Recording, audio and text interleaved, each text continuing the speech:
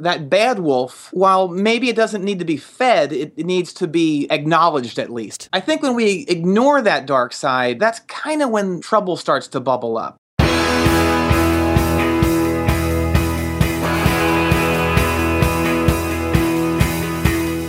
Welcome to The One You Feed.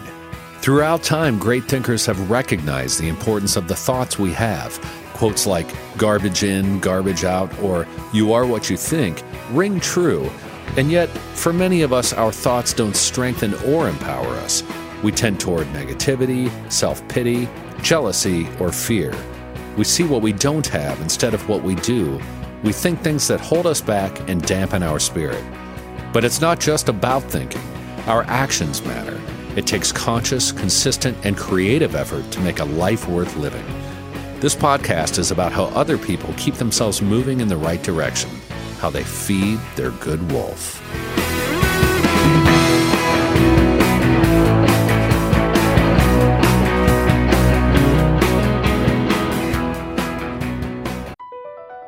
BP added more than $70 billion to the U.S. economy in 2022. Investments like acquiring America's largest biogas producer, Archaea Energy, and starting up new infrastructure in the Gulf of Mexico. It's and, not or. See what doing both means for energy nationwide at bp.com/investing in America. Thanks for joining us. Our guest on this episode is Jon Wurster, an American musician and humorist best known as the drummer for indie rockers Superchunk, Bob Mould, and the Mountain Goats. He's also known for his comedic work with radio host Tom Scharpling on The Best Show on WFMU. Let's check out the interview. Hi, Jon. Welcome to the show. Hello, thank you for having me. Yeah, it's a real pleasure. I have to tell you that I'm probably going to have a hard time at first taking you seriously because I've heard your voice for hours and hours, and in almost every case when I hear that voice, you are playing some jackass or the other on the radio on The Best Show. So it may take me a little while to get used to you actually being you. That's okay. I actually get that a lot. I'm sure you do. I'm sure you do. So our podcast is called The One You Feed, and it's based on the parable of two wolves where there's a grandfather, and he's talking with his grandson, and he says, in life, there are two wolves inside of us. One is a good wolf, which represents kindness and love and bravery, and the other is a bad wolf, which represents hate and greed and fear and pick your poison. And the grandson stops, and he thinks for a second. He says, well, grandfather, which one wins? And the grandfather says, the one you feed. So what I'd like to start the interview off with is asking you what that parable means to you in your life. You know, obviously it means you try to live your life in a way where you are, you're engaged in the good side, the good parts of yourself, and you treat others and interact with others from that good side. But I also think the more I kind of get into this, that bad wolf, while maybe it doesn't need to be fed, it needs to be acknowledged at least. I think we all have a light and a dark side, and I think when we ignore that dark side, that's kind of when trouble starts to bubble up. Like I said, I don't think you need to feed that bad wolf, but I do think it needs to be acknowledged and even shown some compassion while not exactly feeding it. Yeah, exactly. I actually think for some of us, that bad wolf is pretty good at feeding himself. Yes. And you're right, but that complete suppression and trying to be someone we're not seems to get a lot of people into trouble. Yeah, and I think that's where a lot of dark and bad behavior comes from. People have that dark side or the negative side, and they're so afraid of it that they push it down until eventually it does kind of show itself in the form of bad and negative behavior. Yeah. So I know that you are, I think in our emails we talked a little bit about how you are a reader of, I'm never a fan of the term self-help books, but for lack of a better word, I'm gonna go with that one. And that you tend to read some things in that area. Are there any books you could talk about that you've read lately that you really like, or maybe just even all-time favorites of yours that you've drawn a lot from? Yeah, it's funny, when I was preparing for today, I realized that I have tons of these books. I buy them all the time, and a lot of them I have just kind of sat on the shelf. But I have read a lot of them, and I pulled a handful of the ones that I've liked recently. And so one is called The Untethered Soul by Michael Singer. And that's kind of examining our connection to whatever you want to call it. God is such a loaded word at this point, I think, that I tend not to use that word. But, the connection to source, or where we're from, or where we originated. And that's a really good one. I love that. I got this book somewhere on tour, and it's crazy, but I loved it. It's called A Journey Toward Forgiveness: The Afterlife Apologies of Adolf Hitler. And it's... Boy, that... Yes, go ahead. That sounds like if I didn't know better, I would actually think that was something you just made up. But. I know, it sounds insane, but it's you take some of these books with a grain of salt, and you just I just read them and see if there's anything in there that resonates with me. And this really did. And it's obviously it's a guy kind of channeling Hitler on the other side. But it's got a lot of great stuff about self-forgiveness and that sort of thing. And whether or not you believe that this guy's actually in touch with Hitler, the kernels of information in there affected me, and I thought they were really good. One of the first books that I really got into when I got into this stuff in the late 80s. I was having a really dark time. I was living in Winston-Salem, North Carolina, and I was playing in a band. And basically, we had gotten signed to Arista Records by Clive Davis. I joined the band, and 2 months later, we get signed. And I was 19.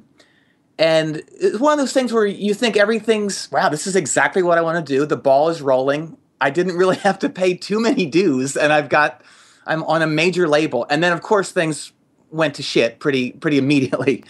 And I just kind of found myself in this depression. And I realized a lot of it was kind of rooted in childhood. My dad had an alcohol problem when I was like 13, 14, 15. And so a lot of that stuff kind of started coming up. And along with a lot of kind of church damage that I think a lot of people suffer when they're kids. But the church I went to was not at all oppressive, but I just kind of developed this massive fear of religion and dying. And so I discovered this book called We Don't Die, just in the mall that I worked at. I worked at a record store. And it's by a guy named Joel Martin. And basically it's just sort of talking about near-death experiences. And that was kind of the first thing that really hooked me into this. And then I found a book by a woman named Pat Rodegast, Rodegast, and she was kind of a friend of Ram Dass's, and it's also a kind of channeled book too. This energy called Emmanuel. It's basically, at our core, we are loved and we are love, etc. And so that kind of really got me through this dark time. And from there, I just kind of got into more and more of these books like Papaji and Byron Katie and Wayne Dyer and Neil Donald Walsh, all that stuff. So you got into that in an original time when you were struggling a little bit in a dark period. Yeah. Which could have probably been from the label thing, or maybe just working in a mall in the record store. That might have been the whole problem right there. It certainly was. My darkest days were at the record bar. They really were.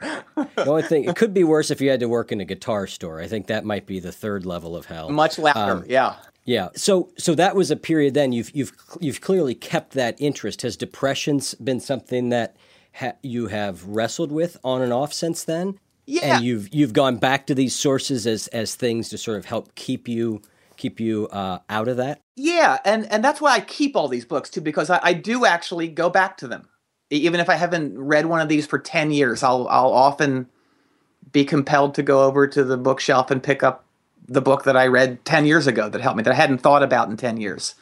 So yeah, they help me get through a lot. I've been engaged in therapy for the last couple years too, and that's been very helpful. And it's kind of where I am. So you brought up church damage, and one of the things I've heard you talk about before is I think you keep a list of words that you hate, or the most hated words, or what's it called?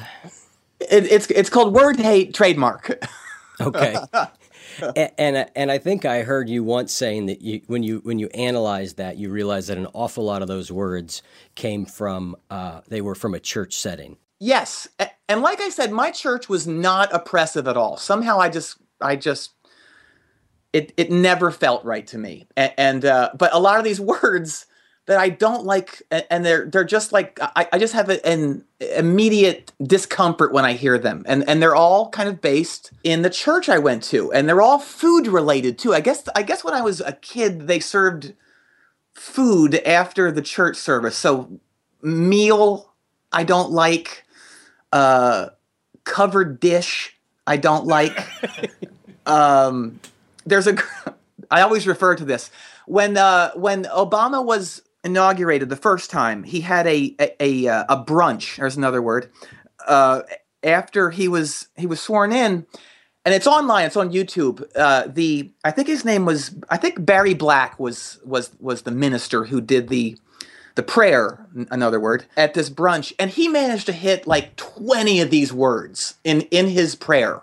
And so if you go online and you search this, you'll hear 20 of my least favorite words of all time kind of just flying out there. Where's cold cuts? Cold cuts is in there too, but that's a term I rarely hear anymore, but that's a good one. Thank you for reminding me. That's definitely one of mine. I don't know what it is about that word, cold cuts. Yeah. So what are some of the most recent entries to word hate, and how many words are in it? I've never kept a full list, which I probably should do, but I'm kind of into the fact that I don't have a written list. Recent ones, mouthfeel. Do you know mouthfeel? Yeah, I think it's foodies use it. Yeah, that's a tough one. Unless it's used in an erotic sense, then maybe we could get around. You could get into mouthfeel. Right? I'm very into that. Then yes. My main problems right now are these commercials that have every commercial now has a ukulele in it. Yes, that is killing me. There's a lot of ukulele music on commercials, and there's a lot of ukulele music in new podcasts. Yes. That's the other thing I've noticed. It does seem to be everywhere all of a sudden the last 2 years. And when I hear it, I think of a Volkswagen commercial. I don't know why, but that's what it brings up in my mind. The whistling and tapping and the stomping, that's a whole thing now too. Oh yeah. And the whistling. Oh. Yep. Actually, I think there's a ukulele in this room. We could make my co-host here play a ukulele song with all of the word hate words. But see, I'm glad you brought this up, because all of these things are things I need to get over. Like I shouldn't be bothered by this stuff. So that's something I'm trying to work out too. Why does a ukulele bother? Like, I take personal offense to it. Like, I take things way too personally, and I take personally the fact that this ad agency approved this ukulele in this commercial. What does that say about me? I'm not sure. Chris, any ideas? I was wondering if there was maybe some childhood trauma involved with the ukulele. No, you know what? Like, show me on the ukulele where Uncle Billy touched you. Exactly. I think what it is I have a distrust of anyone that has never been into punk rock. Like that bothers me. And so this whole sort of teensification of music and stuff bothers me. Like everything is tiny now, you know? Like the whistling and the ukulele. So it's so far away from punk that it bothers me. I don't know if that makes any sense. Yeah. I think what I think is interesting is when you just said that, I thought about Chris was sort of acknowledging too, like that sort of distrust of people who weren't into punk music, and I was thinking I used to have that a lot, and I think I still have a little bit of it. But I've spent enough time at this point. I've done a lot of different consulting work, so I've been in the corporate world on and off enough that I've sort of it's just been worn out of me over time of just like, and realizing like, oh yeah, that guy didn't like the Replacements, and he doesn't really know who Black Flag is, but he's still a pretty decent guy. Exactly. Right? Like we can have lunch. There's he hasn't committed any crime against humanity, but my initial reaction is to go there. But now that you mention, I noticed that decreasing over time through forced exposure. One of my many problems.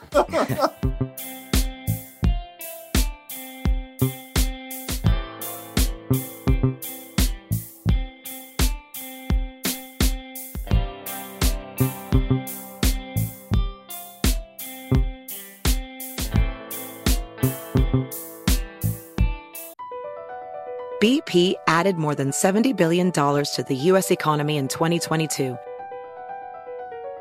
Investments like acquiring America's largest biogas producer, Archaea Energy, and starting up new infrastructure in the Gulf of Mexico. It's and, not or. See what doing both means for energy nationwide at bp.com/investing in America. This show is sponsored by BetterHelp. One of the things we talk a lot about on this show is living by your values. To do this, you need to know what's important to you and make it a priority. Therapy can help you find what matters to you so you can do more of it. I've always found therapy a really powerful tool for getting clear on what matters to me the most. If you're thinking of starting therapy, give BetterHelp a try. It's entirely online, designed to be convenient, flexible, and suited to your schedule. Just fill out a brief questionnaire to get matched with a licensed therapist, and you can switch therapists at any time for no additional charge. Learn to make time for what makes you happy with BetterHelp. Visit BetterHelp.com/feed today to get 10% off your first month. That's BetterHelp, HELP.com/feed.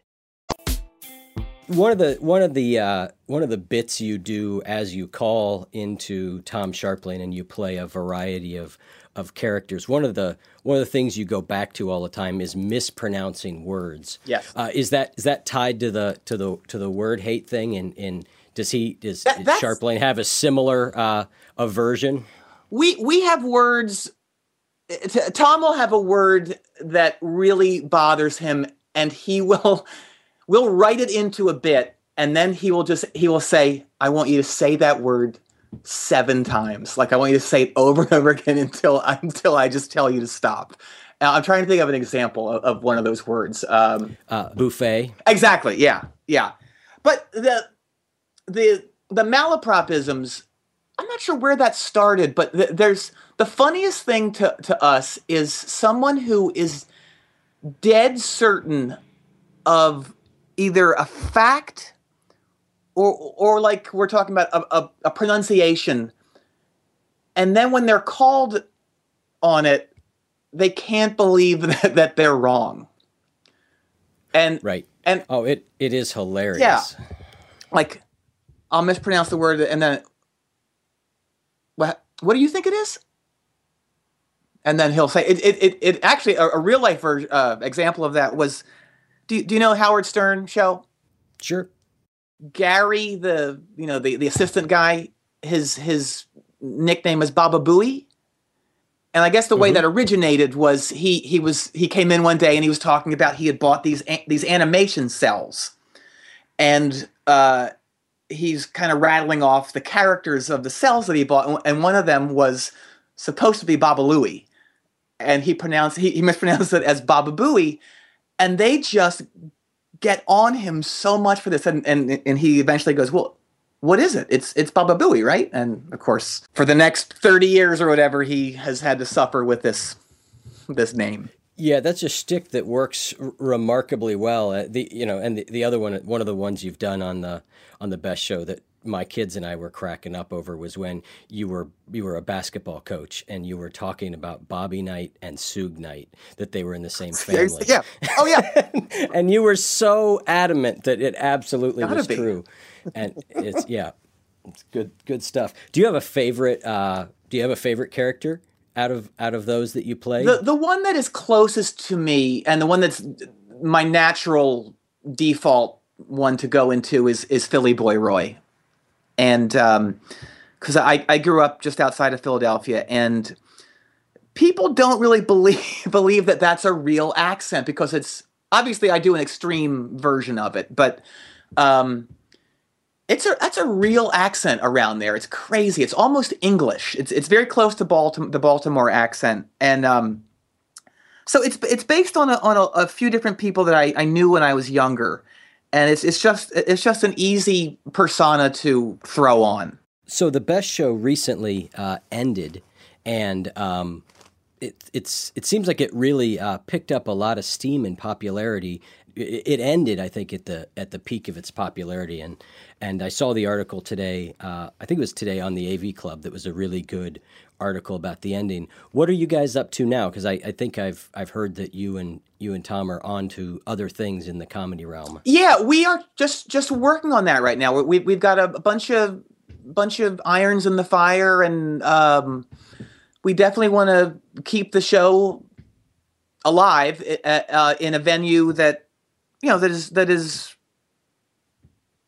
a venue that we're able to actually make some money in. That was a thing that was tough over the years. We did this thing for 13 years, and we loved doing it, but it was kind of tough after a while. We're not making anything off this at all, and seeing other people doing that, So finally, we just decided that let's see if we can try it somewhere else. And we love FMU. We couldn't have asked for a better venue to do it in. Who else is going to let us do these 35, 45-minute uninterrupted calls? There just is nowhere else where we could do that and reach that many people. But it just kind of reached its end.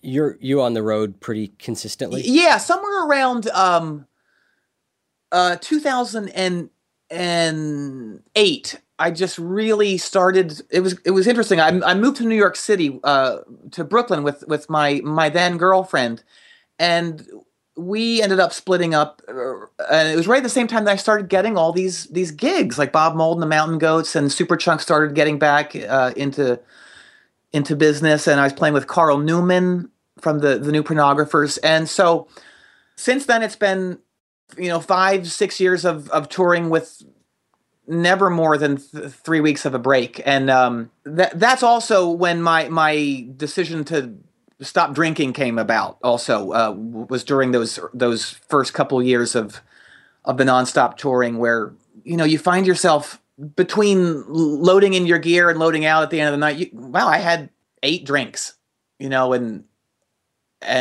every day for 2 years, and that kind of took its toll. So that's another reason for what we're talking about tonight, the self-awareness and the self-improvement and that. Did you find that drinking exacerbated depression? Yeah. And I realized it always felt like false happiness. You know what I mean? Like it almost felt like cheating to me to be drunk, because you're just not dealing with your actual problems. You're just kind of covering them up, and then you wake up the next day and you feel terrible. You feel terrible about yourself, and it just kind of repeats itself.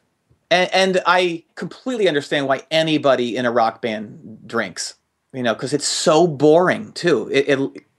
You're doing nothing for basically 20 hours a day, pretty much. And right. So I started to really drink on a tour that Superchunk did of Europe in '96, where I was just drinking to get through the day at that point. And I thought, God, this was terrible. And that didn't force me to stop at all, but it all catches up with you at some point.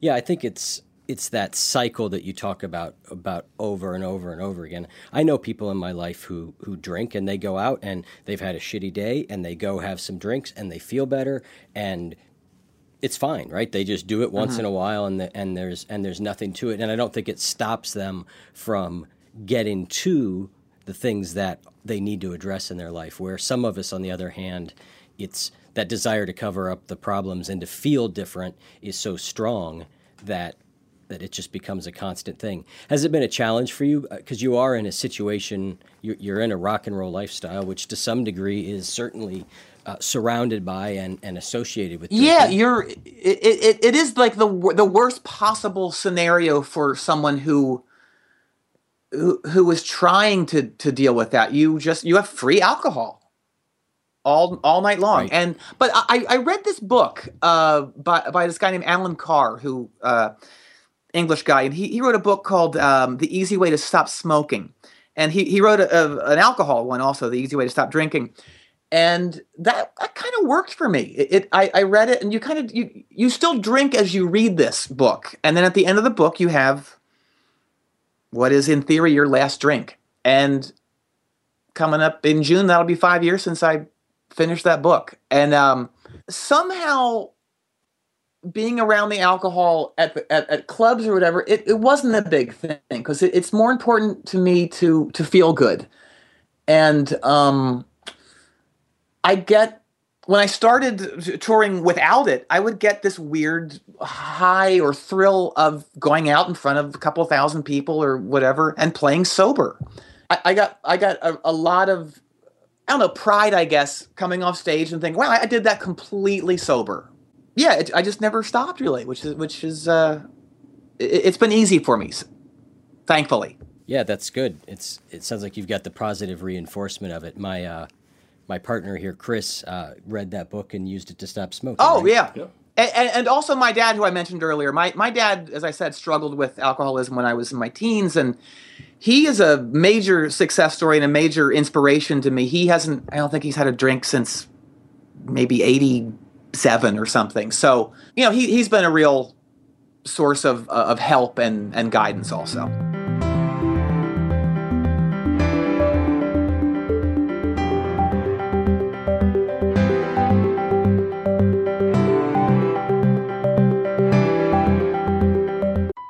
BP added more than $70 billion to the U.S. economy last year by making investments from coast to coast.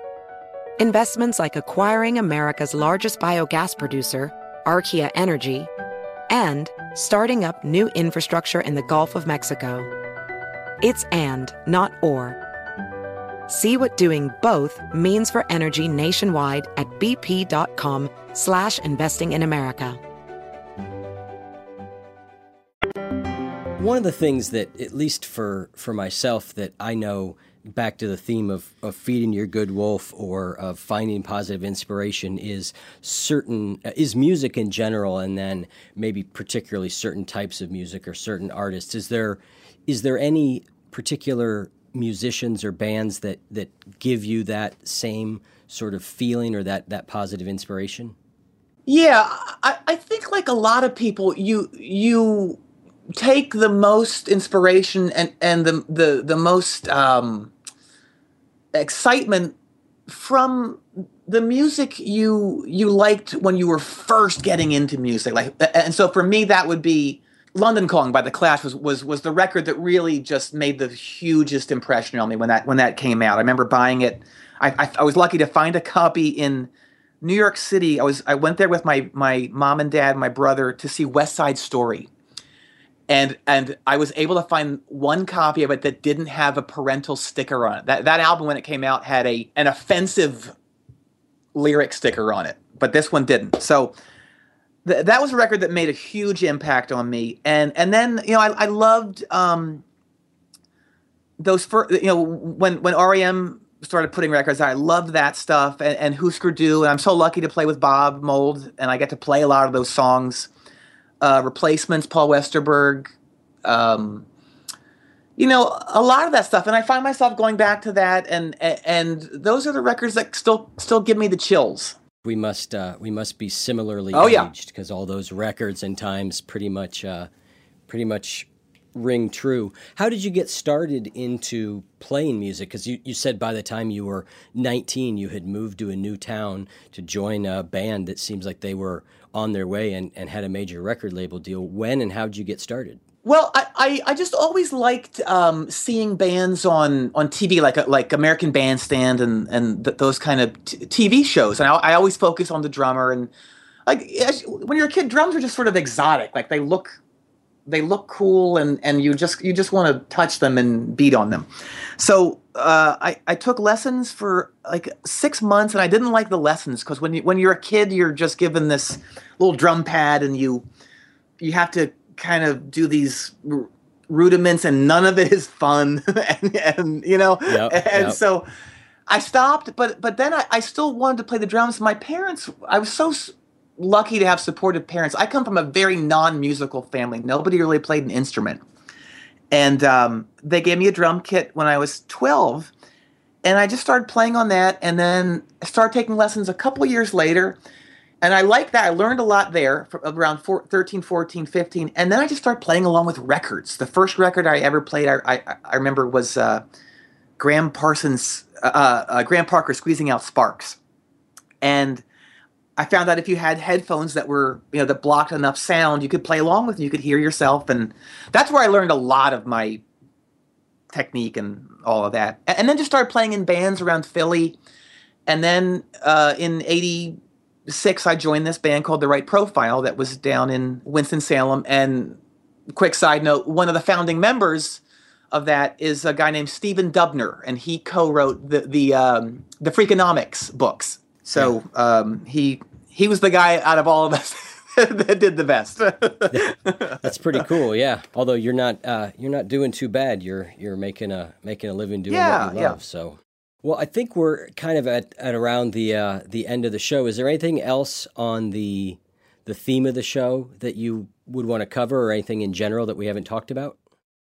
What's the phrase? And it's a phrase that I always come back to when I get judgmental about someone's behavior or whatever, and that is we're all works in progress.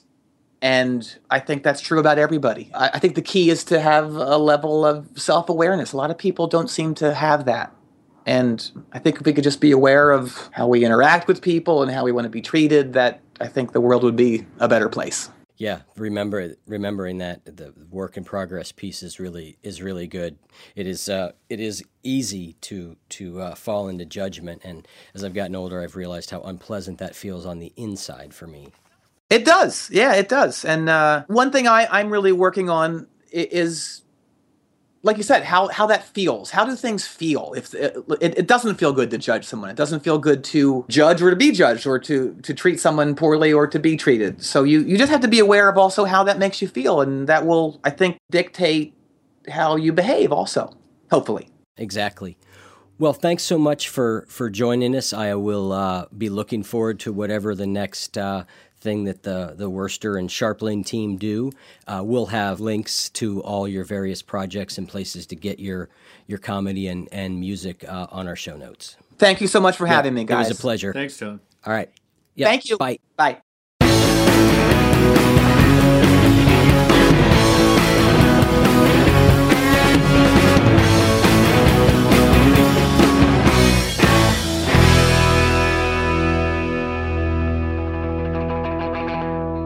You can learn more about Jon Wurster and this podcast at oneyoufeed.net/Wurster.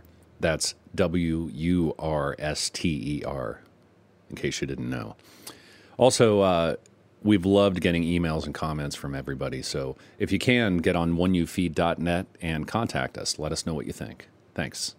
This is everything that Jon Wurster hates right here. Come over today and we'll make some crafts. We'll have a fellowship luncheon while we eat some snacks. You can reap the rewards of an amazing meal.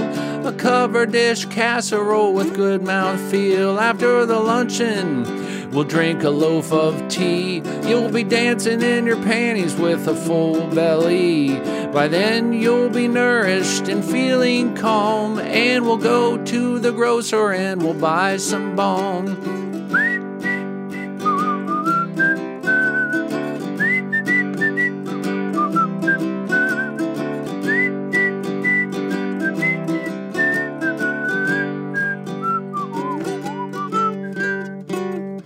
God, I really had to shoehorn some of those words into there.